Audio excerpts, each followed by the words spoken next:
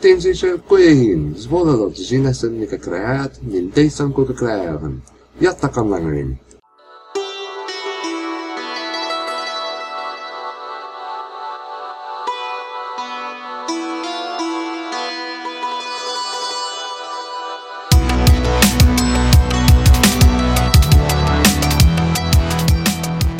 Welcome to Conlangery, the podcast about constructed languages and the people who create them. I'm George Corley. With me down the road a ways is William Annis. Hello. And over in Maine we have Mike Lentine. Good afternoon. Yeah, how are you guys doing? Doing great. It's a gorgeous day out. Was just sitting in the hammock knitting and enjoying the nice breeze and sun. It's a gorgeous day out. It's a little chilly here. Yeah, I rode my bike back and forth. I just came back from the last few talks in the Mid-Continental Phonology Conference, aka MidFon. So that's an What? They should just call it Yeah, that's middle. But anyway, that was interesting and exciting. So I got to meet a few new people and listen to some talks. I got a new appreciation, I think, because this is like the second conference I've attended, and getting an appreciation for what academic linguistics is about. Were there any fights? I don't know, a little bit. Some people there wasn't so much antagonism, really. It was a lot, it was actually pretty positive. A lot of people giving constructive criticism on different things, which is great, to see that happen. And it makes me feel great that I was actually able to give a little bit of criticism to some people, because I generally think of myself as being not, undeserving of being called a linguist, but now I'm slightly getting a little bit better. Right? Sure. Wait till you give your own talk and someone asks you really obnoxious questions.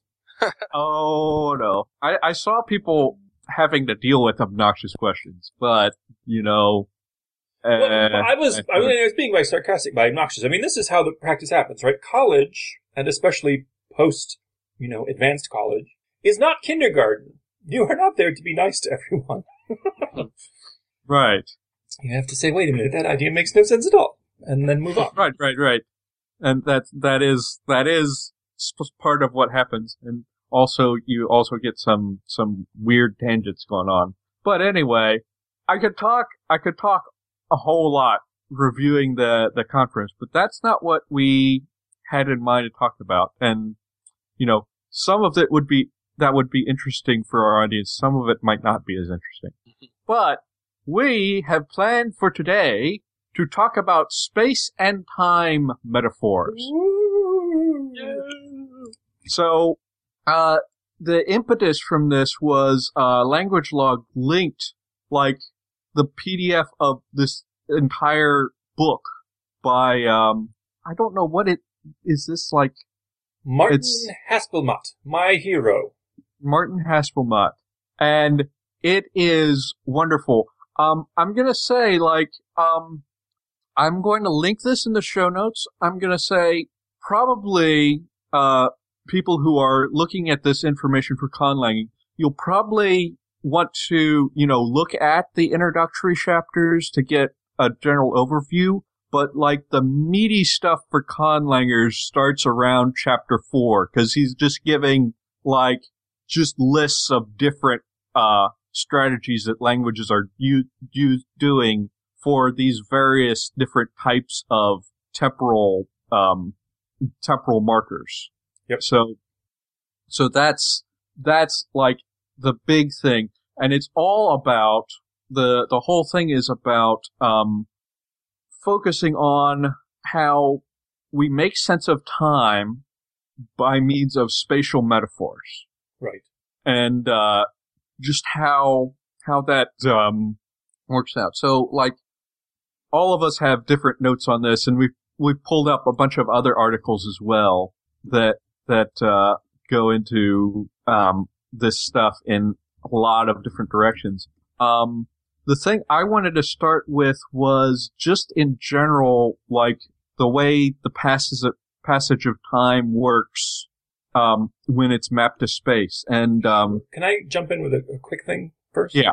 Right. So we have in previous episode talk about that. Let me just start that sentence over again. We have in a previous episode talked about conceptual metaphors, and this is just one particular subfield of the conceptual metaphor thing. Now, when Lakoff first wrote about the space is time metaphor, he thought it was because humans have no direct experience of time, which is, there's all sorts of interesting questions about how you even defend or refute a statement like that. Other people, and I've got a link to an interesting paper where it's less that we don't directly experience time, but we still need a way to conceptualize it and talk about it. And the great thing about space, and there are multiple domains of human experience that are mapped onto space. We think about emotions. We think about states. And the great thing about space is that it has 3 dimensions, and emotion. So there's all kinds of things you can do with space that make it a likely target of conceptual metaphors. Yeah, and I could think maybe space, I don't know. I don't want to get too crazy speculative about it, but like maybe space is a little bit more concrete than time, because you can take a space and like just look at the whole thing at once, right, which you can't actually do with time. Sure. But just like to start with, first of all, so he talks about how different spatial axes are involved, and if you are mapping out, space, the 3 dimensions of space on different axes, usually what you're doing is you have front to back, and that can be relative to yourself or to other things that have a front and a back. You have left and right, and you have the vertical up and down. And basically, one of the things that he points out is it's very, very, very common for front to back to be the thing the axis that is chosen for temporal metaphors. And it's not necessarily what people would expect, but that, it's actually it's actually very, very common for the past to be in front of you and the future to be behind you, in that sort of conceptual space. There's also use of the vertical axis, which, up is the past and down is the future. In Chinese, you do, like previous is shang, up, and then next is xia, down, and they use that with some time words. And English has a little bit on the vertical axis too. We talk about how, this knowledge passed down to the present day. But there's also, that might be interacting with other conceptual metaphors that happen in English. In particular, unknown is up and known is down. That's true. Right, like the matter is settled. So, English has some vertical time metaphors, but nowhere near as many as the front to back. Right. And the thing that is interesting to point out is there don't seem to be any languages that do left and right. So if you want to make an alien language, there you go. Now, but what do you mean? Sorry, I was going to say, what do you mean left and right? Just like as in general. You don't conceptualize time as like going across from you from left to right or right to left. True. Across you. There was an interesting thing that I found in one of my papers that's kind of relevant to this point here, if I can just mention it. Not my papers, one of the ones that I found and we'll go over later. Yeah. The one, it's I guess a chapter in the book, How Languages Construct Time by Lera Boroditsky. And I have this in notes. They mention they gave some speakers 4 photos. Either they were like a banana being eaten or a tree being growing. They're chronological photos that they asked the person to order. And this might be a little different than what you were talking about, but people whose language was written left to right put the first photo in the sequence on the left and progressed to the right. the people who spoke languages that were written right to left put the first photo all the way on the right, like Arabic, Hebrew. They did it that way. Sure. And the interesting thing is that the people whose languages had absolute space, it depended which way they were facing, how they set up the photos, but they were going east to west. So when they were facing south, they laid them out left to right. When they were facing north, they laid them out right to left. And when they were facing east, they came toward them. And when they were facing west, they would lay them away from them. So that's just a really interesting kind of thing that they do with that. Yeah. So like people like Google Yimidir and things like that? Like these Australian languages that use absolute direction? Yeah. Perhaps. Yeah. The one they did was Kuktayore, I think, it's in well, there's some in there. South America too that do. But that.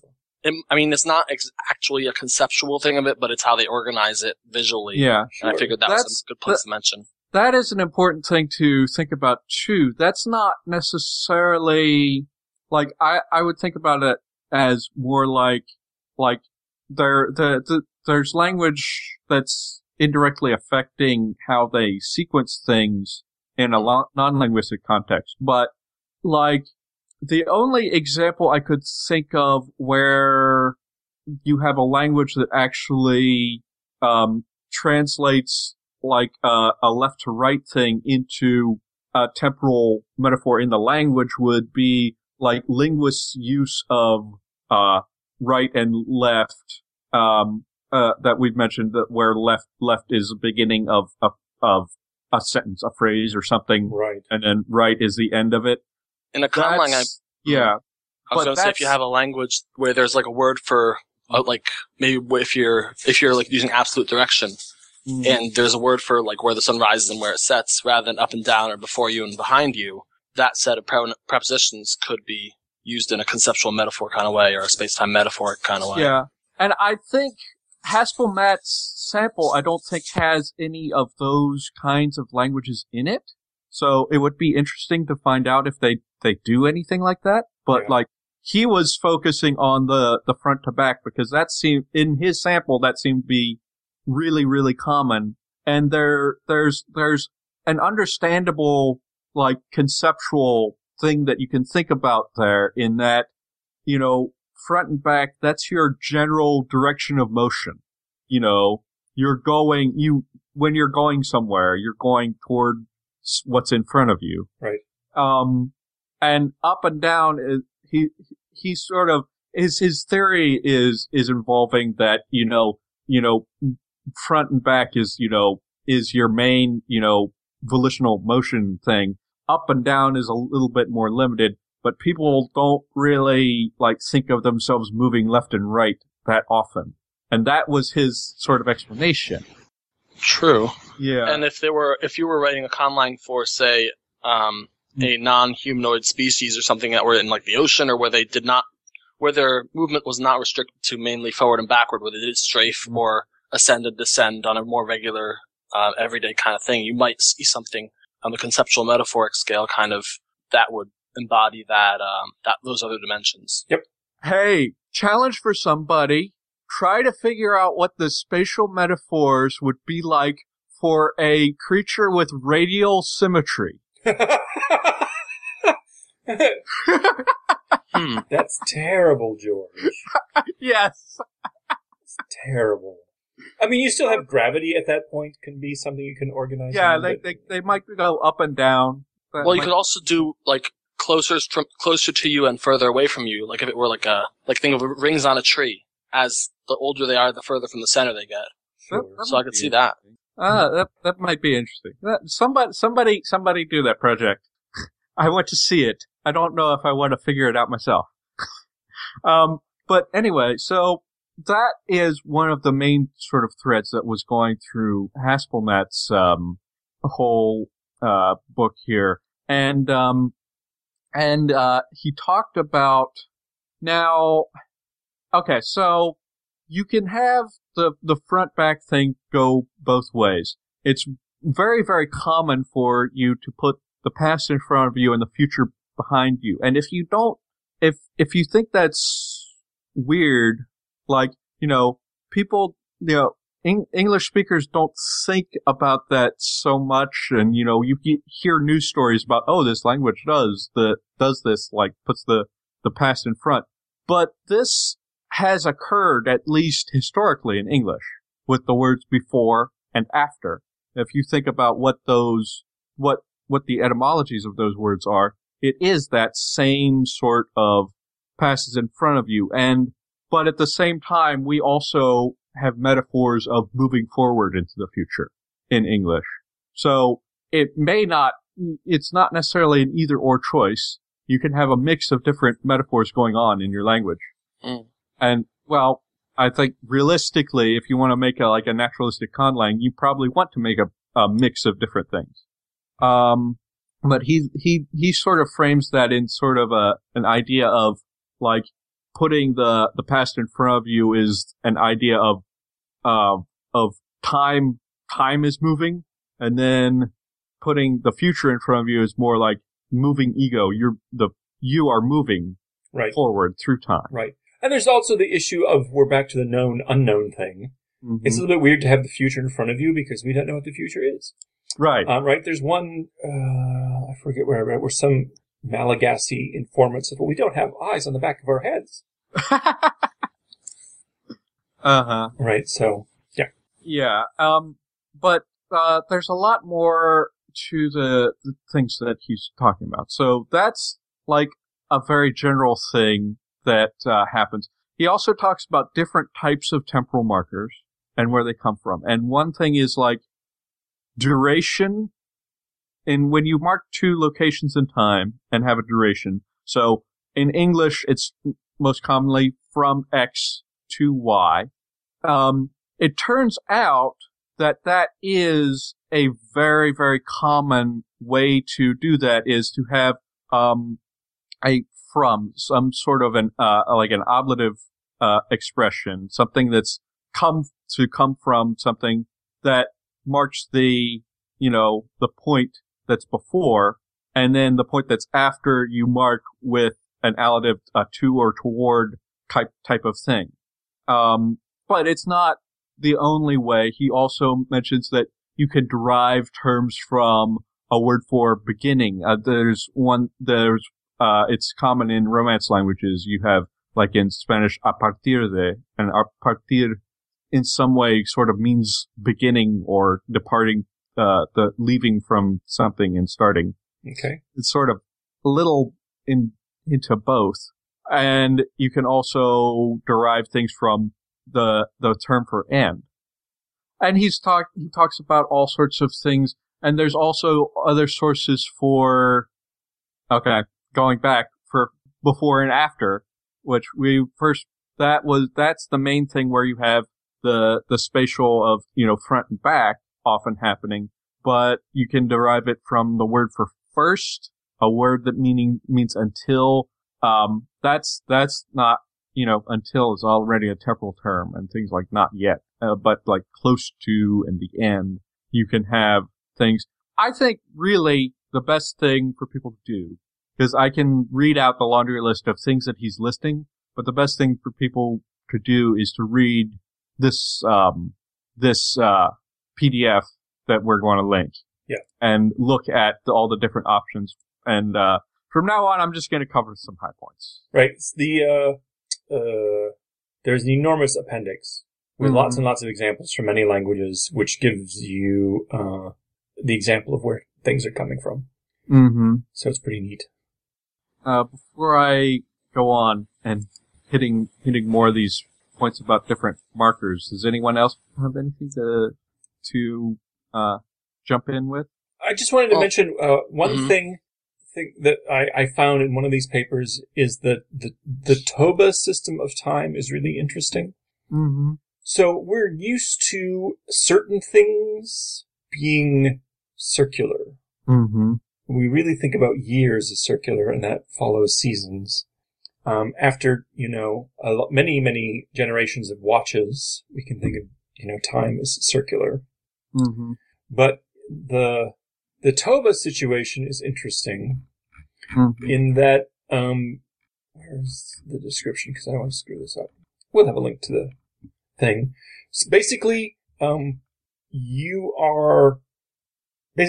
is a counterclockwise circle. In front of you is the recent past.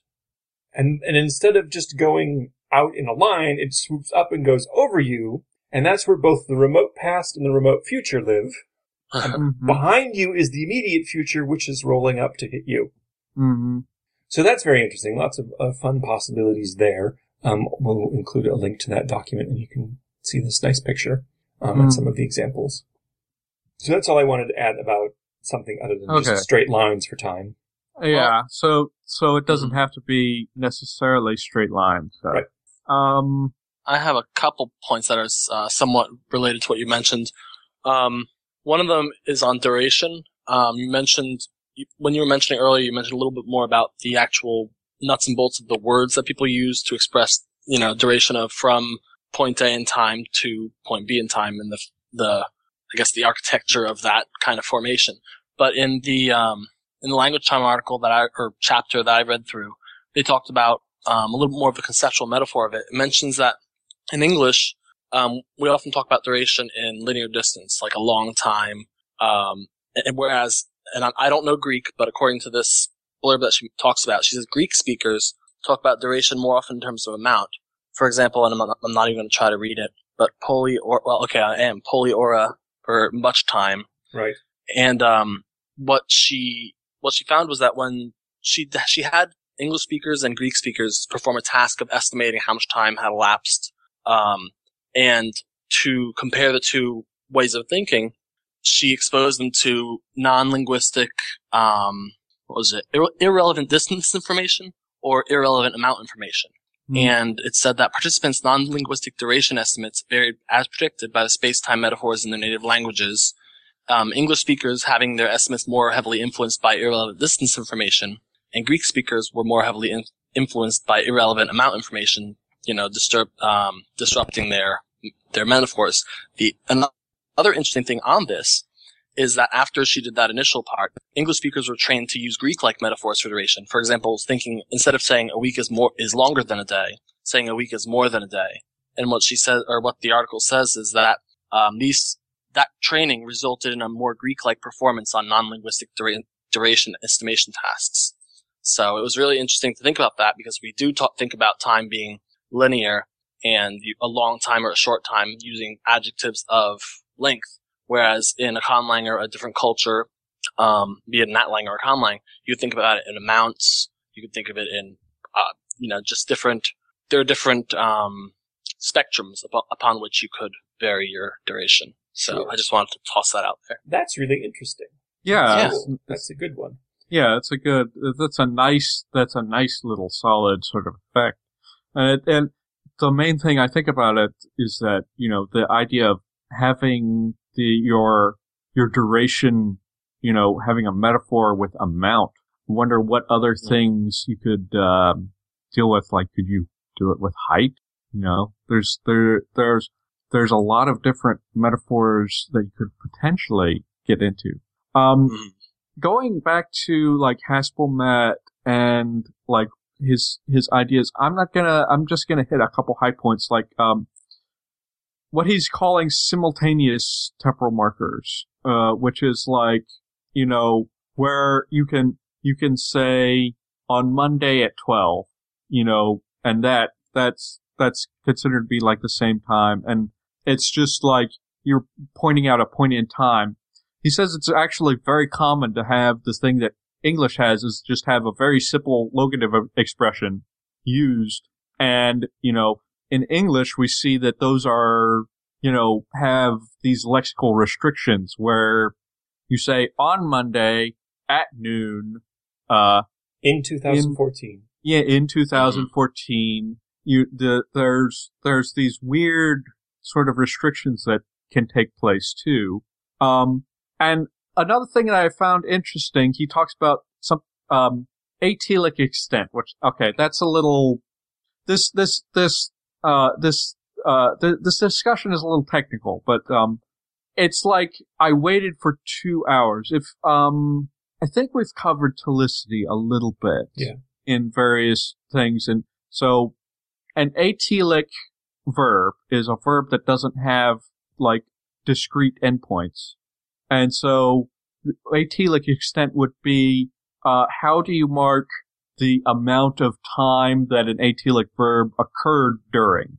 And so in English, we have you have this for phrase, and he's actually saying that that's not all that common. It's actually pretty common for you just to have like the time listed with nothing in particular introducing it. And you can say that in English too. I waited 2 hours. Yeah. I think he mentioned like if you have case marking, it tends to be in the accusative case, but it's not like that for all languages. If you don't have case marking, it's just you just stick the time in there. Sure.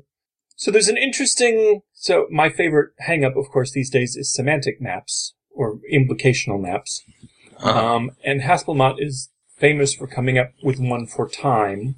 And in this book, it starts on page 106. I'm not going to explain everything, but the point is that the things that are connected on that map likely use the same way of expressing things. Mm-hmm. So year, month, and season are all connected, and in English we use in 2012, in the fall, in January, to describe those. French uses en for all of those. Japanese uses ni for practically everything. Hausa uses year and month uses one thing. What's interesting is that Hungarian seems to have gone completely crazy and has a separate way of expressing simultaneous time for hours, days, day parts, like the morning, seasons, and only has year and month having the same shared expression. Wow. Right? So, at 3 o'clock on Tuesday, in the morning, in the spring, all of those will use different marking.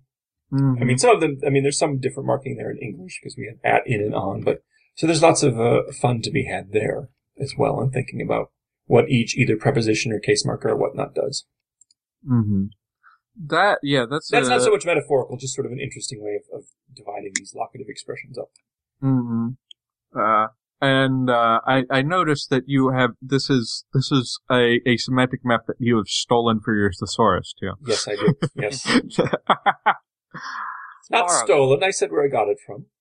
Yes, I know. You cited it properly. It's not plagiarism or anything like that. Right. But it is an interesting notion, sort of the way people are grouping things together. They make a sort of sense in the way that they're grouped, at least if you look at the two different sides where year, season, and month are grouping together and hour, day part, and day are grouping together. Yep. I have like a lot of like little bits that I saw in the Haspelmatt paper, but you guys found a lot of other stuff. Mike, did you have more things that you were going to mention? Yeah, I've touched on some of them, but there are some really interesting things. I was looking around for articles and papers on space-time metaphors. Found a couple that were okay, but this one that I was talking about earlier, the one by Boroditsky, I really liked. It's not too long. It's not too heavy. It's chapter 20 of some book. I'm not quite sure which, but so in the notes I've kind of summarized each of the sections, and there aren't that many. There are only like 6 sections in there. So she talks about in the beginning, let's see, she summarizes, and then the axes of time, like you mentioned earlier, axes, they mentioned that whereas English uses a more horizontal, oriented time, an axis for time, Chinese uses more vertical, and it mentions in here, it says, let's see, Mandarin speakers are more likely to talk about time using vertical metaphors than our English speakers. So, to test that, what was it? I think they analyzed how quickly they responded based on certain data that they were presented with in certain orientations, I believe. I think that was that one. Let me just make sure. Yeah, so they test basically their proficiency. And they had, for example, native speakers and native English speakers and native Mandarin speakers were asked to spatially arrange temporal sequences shown in pictures, and the Mandarin speakers arranged them in vertical arrays 30% of the time, and English speakers never did. And then the more proficient, when they were in a 3D variant of the task, they assessed how often the Mandarin did vertical versus horizontal, and they talk about several different studies here, and it's really interesting to see that kind of difference that they have between that vertical axis use and the horizontal axis use. Yeah. Yep. Yeah. A key thing I want to emphasize here is like when you're doing a conlang, especially if you want to make it look natural, don't be thinking in a way of saying, okay, English is horizontal and Mandarin is vertical. Mandarin has more vertical time metaphors than English does. And if you start learning Mandarin, you'll find those very quickly, like things like, you know, yeah. I mentioned a lot of before and after is up and down, especially with things like months and weeks, things like that. But they also have front and back, and they have the common variant where qian, which means both front and past, and then ho means both back and future. So they have the two different axes. They just use one a little bit more often than English would happen to do. So when people are doing conlangs, I think this is one place where you don't want to necessarily make one choice and stick with it. You especially if you're doing natural. If you're wanting to do something that's like auxlanging, maybe you want to pick the most common metaphor or something like that. But if you're doing something that's trying to be naturalistic, it's probably you want to sort of get an idea of what kind of mix you want, and then mix things up as and maybe, you know, if you want to write a whole lot of stuff about how your language handles time and do a whole lot of different things in different places. Mm-hmm. Yeah, I think if you want naturalistic, I agree. Mm-hmm. What was that? Yeah, I was trying to remember. I think there was some offspring of Esperanto which tried to claim that it was more rational because it had completely separate prepositions for a number of expressions of time. Mm-hmm. That seems wildly unlikely. Now, for me, in my personal version of English, I almost never use before for anything except time. That's true. I mean, you can say something like, "You stood before the king," but that just, I would say he stood in front of the king. So we still have some things that are manifestly derived from location expressions that are now pretty much only used for time. It's kind of a market use. Yeah, but to have an entire set of prepositions or adpositions for time screams alien. And if you want to make them different, one thing that Haspelmet mentioned was that the time expressions tend to be, he says they tend to be older and more grammaticalized. Yeah. So that's an idea that you can think of as like, you know, make something, you know, do something like make the word for past be like a form of in front that was like glommed together and fossilized at some point in the language earlier, or something like that. There's many different ways you can do it, and he has examples from different languages that you could look at if you're familiar with those languages, or you want to do a little extra research and see about what ways that you can see that they are more grammaticalized. Right. Mm-hmm. So for a lot of these, we've been back to Mike's, but a lot of these, it's always going to be about the mix rather than this language absolutely does this or this language absolutely does not do this. It's always going to be, well, it's like 30% or whatever. Mm-hmm. This kind of metaphor, but for the rest it uses a different variant of that. So that's something to keep in mind for all of these. Mm-hmm. Yeah. Going through this little chapter article PDF, they talk about motion and time, which it was interesting. They mentioned that Mandarin, earlier you mentioned there's time moving and there's ego moving metaphors, where you're either the interlocutor or the observer is traveling through time, or time is moving past the person, the observer. Mm-hmm. And they mentioned that they said that Mandarin tends to rely more heavily on time-moving ones, whereas English seems to rely more on ego-moving ones. And they don't really give too much evidence or too much of where that analysis came from. But it's an interesting thing about you don't have to have just strictly one or the other. Like we were mentioning earlier, you can switch it up and have one that they tend to prefer and one that might be for certain situations or certain, like if you're telling a story for a certain voice or certain kind of very marked situation where you'd use that. Yes, that's an interesting idea. It's sort of like you could think of if you want to image the difference between time moving and ego moving. Think can time be considered a river, or can it be considered that you're sort of passively on a boat? No, sorry, no, that's wrong. One thing is time like a river, or is it like a path? Are you going through time, or is time going past you?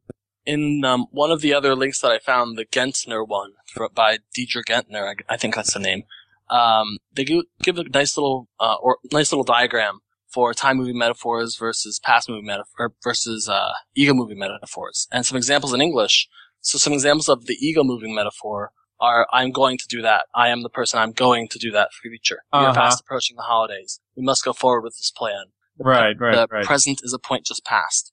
Some examples of the time-moving ones are the years to come, or the years gone by. The holidays are coming fast. Night follows day, where the time is actually doing the moving, and the observer is more a stationary, in a stationary position compared to the time moving. Actually, that's a better thing than what I was thinking. I was making something up and then realizing it was a bad example when I said it. And this happens for a lot of, again, like the rest of conceptual metaphors. In English, states like being happy or sad are either things that come upon us or things that we enter ourselves. So again, once motion's involved, there's lots of motions that you can do, and any given language is going to use both of them to mixed degrees. I think if you're wanting to get like a theme going with a language, and you're wanting at least to get an idea of they use one metaphor more than another, sort of get an idea of what the associations are. If you're focusing on ego-moving metaphors, the future is usually going to be in front of you. If you're focusing on time-moving metaphors, the past is usually going to be in front of you. That's those sorts of things. And time-moving metaphors, that may actually lend itself more to, up and down, because gravity is sort of an undirected motion. But I don't know. So, it was interesting with the motion in time, and how time, whether you are moving within the milieu of time or whether time is moving past you and you are stationary. I think it's just, there are different ways to express that, and your language can have some of one, some of the other, and it can lean more heavily on one or the other. There were 3 more sections on there. I've already touched on the last 2, but moving forward, they talk about reversing the direction of time. So they say one factor, and I mentioned a bit about this earlier, but one factor that affects the perceived direction of time, the author writes, or the linguist writes, is that people who tend to read text arranged left to right tend to lay out time as proceeding from left to right. And people who read text arranged from right to left, like Arabic, Hebrew, arrange time from right to left. And they said that this reversal has been documented in picture arrangement tasks. Yeah, isn't that what you talked about before, the picture arrangement? Somewhat, but it's different. It mentions also when they're gesturing, like when they're talking and they're having elicited gestures or points around the body, and also in non-linguistic spatial association tasks. So for what they're going to say here is that English and Spanish put the past behind the observer and the future ahead. But they say in Aymara, the pattern is reversed and the future is said to be behind the observer while the past is in the future, or while the past is in front. And that's relating to gestures, not just to the language itself. Yes, they look over their shoulders when they're talking about the future. Well, they say when talking about the past, the Aymara gesture in front of them. And when talking about the future, they gesture behind them. A striking reversal from the difference in English and Spanish. So that was kind of really interesting. Now that's an interesting thing, because now I could see if the future is unknown, you can't see behind you. So I could see where that could logically come about, and you already know what's happened in the past, so you can see it in front of you. Mm-hmm. And that's another place where where we can think about the mixture, because like, English linguistically, we have both things. We have the sort of fossilized forms that are sort of related to front and back in the way of the past is in front of you. But when we gesture toward the future, we gesture in front of us. And when we and we often make things say things like we're moving forward into the future, things like that. So it could have been like there was a historical change at some point where we changed the way we tended to think about the time. Or, it could just be like the gestures are not necessarily going to match up with what the language is always doing, or, there's a whole lot of directions that people can go here, especially there are many. That's hilarious, George. That's the whole thing that this thing is about. But I mean, like, there's extra decisions to be made once you're going outside of conlang and going into con culture and dealing with things like communicative gestures and all that kind of stuff. Yeah. And it's interesting, like, if you think about it, like, if I think about, say, you're working on conlang and you want to try out reversing the direction or changing it instead of forward, front, and back, trying top to bottom. Think about telling a story and where you normally gesture like next week and you might do a forward arc with your hand, or last week and you might gesture your hands in a backward circle. Think about if you were pointing up and down for that. And that kind of, I feel that that really weird, strange foreignness, of using, I guess, an orientation time that I'm not familiar with. So that's one way you can kind of test the waters a bit and see how it might be if they were doing something a different way. I think I could, like, if I was listing events, I could